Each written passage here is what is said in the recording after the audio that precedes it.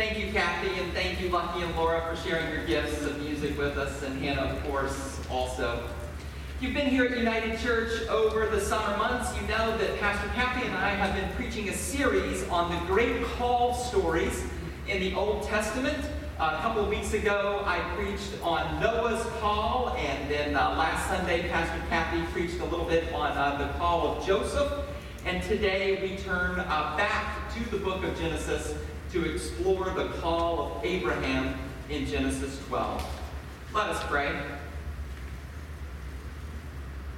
Wise and loving God, may the words of my mind and the meditations of all our hearts be acceptable to you today and always. Amen.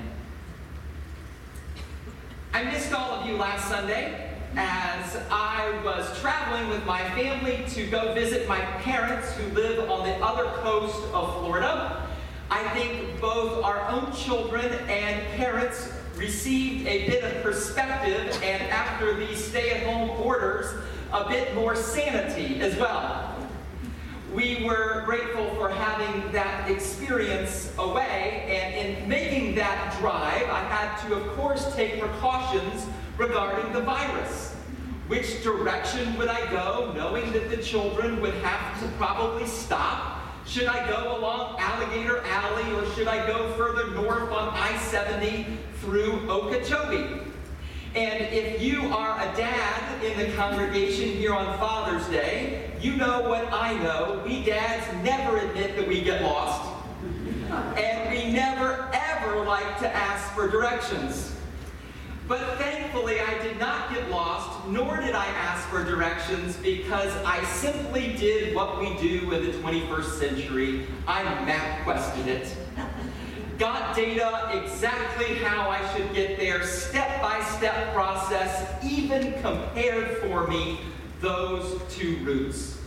For it is some of the most reassuring data we can have if we're going somewhere, am I right? The step-by-step process by which we can get from point A to point B. It's as true of a road trip as it is for life as a whole. We like to know where it is that we are going to go. Perhaps this is why Abraham's call story is in many ways quite unsettling to me in Genesis chapter 12. For part of what God calls Abraham to do is to get going without his knowing. God says to Abraham, I want you to leave your family of origin, I want you to leave your country, and I want you to go where I am going to call you to go. And by the way, I'm not going to show it to you until you actually arrive little by little into that territory where I am calling. Yikes! I don't know about you, but if I were Abraham here in Genesis chapter 12, I would say, can I get that MapQuested, please, God? For it really and truly is part of what makes Abraham's call story in the Old Testament distinct from many of the other call stories. The call of Noah, we're told Noah is called to build an ark, and then God gave Noah in Genesis step-by-step instructions as to how Noah was supposed to go about doing that. God called Moses from the burning bush, and then God was very clear with Moses about what he was supposed to do next and where he should go. God called Joshua to go across the Jordan River and parted the waters of the Jordan, and then right afterwards, God is very clear about how Joshua is to go into the promised land. He gets it step by step. Abraham, not so much. Abraham's call was the call to go, even though he did not fully know. This scripture is indeed unsettling to many of us because it is often and frequently the call of God in our lives to make a change or to go, even though we don't know where it is that God is leading us completely. We know God will show it to us, but we don't have the destination. Consider for a moment recently where you've heard a call from God in your own life to go, even though you don't quite know. Maybe like Abraham, it is the call about a literal move or a change of location. Or maybe it's a call to shift from one season in life to another. Or maybe it is a call, physically speaking, to get some treatment or to move in a certain direction for your health, but you don't quite know where it's all going to go. Or maybe it's some kind of change you've heard God call you to make. You felt called to go forth in that change, but you really don't quite know how it is all going to work out. We get Abraham's call, do we not? We often have to go, even though we just don't know. If you're in Abraham's shoes this morning, I have some good news for you and some bad news. And I'll begin with the bad news. The bad news is this: God is often not into MapQuest.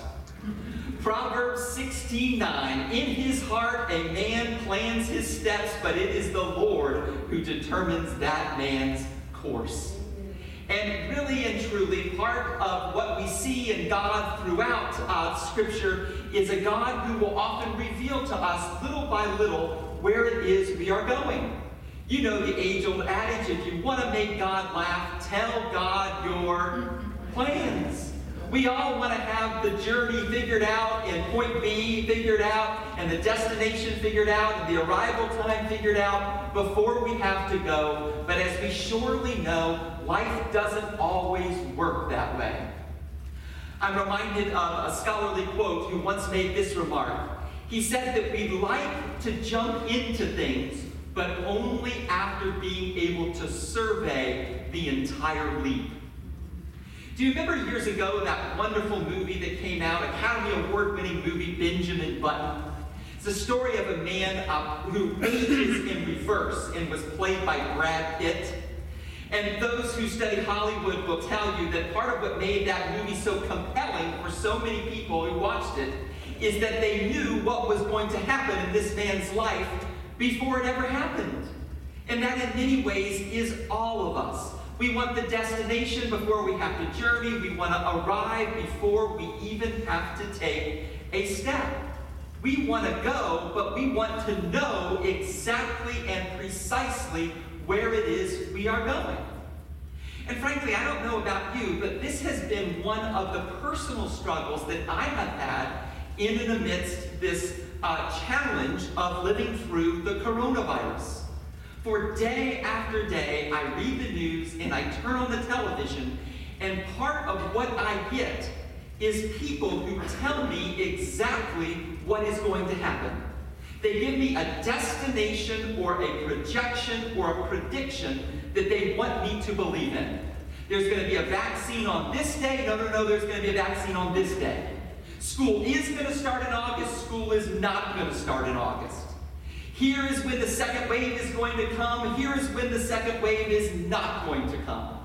Here is where you ought to invest, because 2 years from now, these will be the great companies.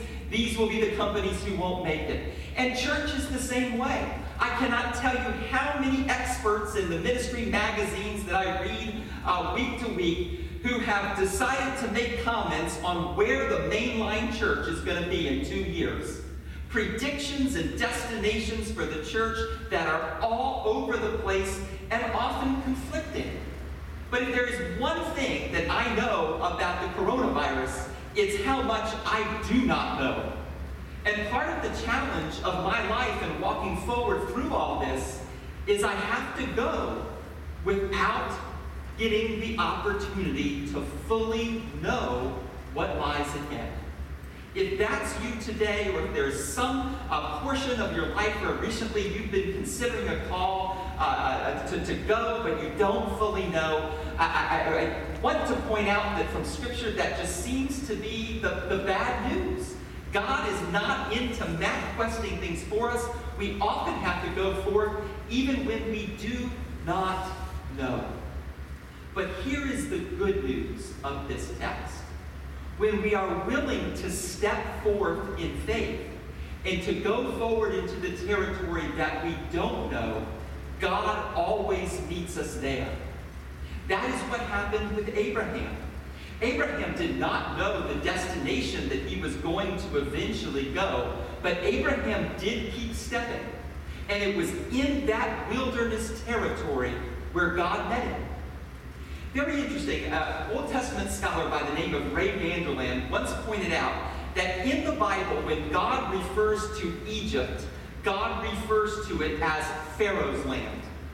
In the Bible, when God refers to the land that is on the other side of the Jordan River, God refers to it as the Promised Land. But throughout the Old Testament, there is only one piece of land where God consistently refers to it as my land. You know what that is? The wilderness. For it is in the land of the wilderness that God always meets us, even when we're called in those moments in our life to go when we do not fully know. I recall the wonderful story of a missionary by the name of Virginia Law, who was over in the Congo one night decades ago, and it was a rather dangerous place and situation, and there was a guard who was with her who had a lantern. And the guard said to her, you know, this lantern doesn't shine very far. And Virginia Law said, well, it does shine as far as I can step. And Virginia Law, in recounting her missionary experience, said, that is our call as God's people, to sometimes go only insofar as we can step. Many years ago, I was in a Doctor of Ministry course at Mercer University in Atlanta, and we had a professor for a course on church visioning, and his name was Dr. Larry McSwain. And he had worked over the course of his life as a mainline consultant for churches, helping churches with vision programs, like programs that were published by the Alban Institute for Church Research, or there's another fairly popular one called Holy Conversations by Gil Rendle. And he used to work as a consultant for mainline churches in these programs. I remember him sharing with us one day that there's a time in the life of the church's visioning process where the church must gather together and pray for the mountain of challenge that is ahead of the church, especially in the 21st century. He then said there's another time in the life of the church where the church must gather together to devise strategies and principles for how that church is going to overcome that mountain. And it is very important, he said. But then there is a third moment in the life of a church visioning program that is the most important, according to Dr. McSwain. And he said, it is that moment where you just have to start climbing. In many ways, that was Abraham's call. I don't know how I'm going to get through this mountain of challenge, but I am going to take a few steps. And it was in that wilderness space where God met him. When I think about Abraham's call and this unveiling of Abraham's future as Abraham continued to step into the unknown, I'm reminded of two different stories that perhaps illustrate this idea of when we're called and not having to know where it is precisely that we will go. And they both happen to be stories that are economic in nature. The first story is the story about a Baptist chaplain who worked at a hospital in San Antonio, Texas. And he was sharing with a group one day his faith story, his testimony. And he was sharing that in his faith tradition placed a whole lot of emphasis on destinations and arrivals.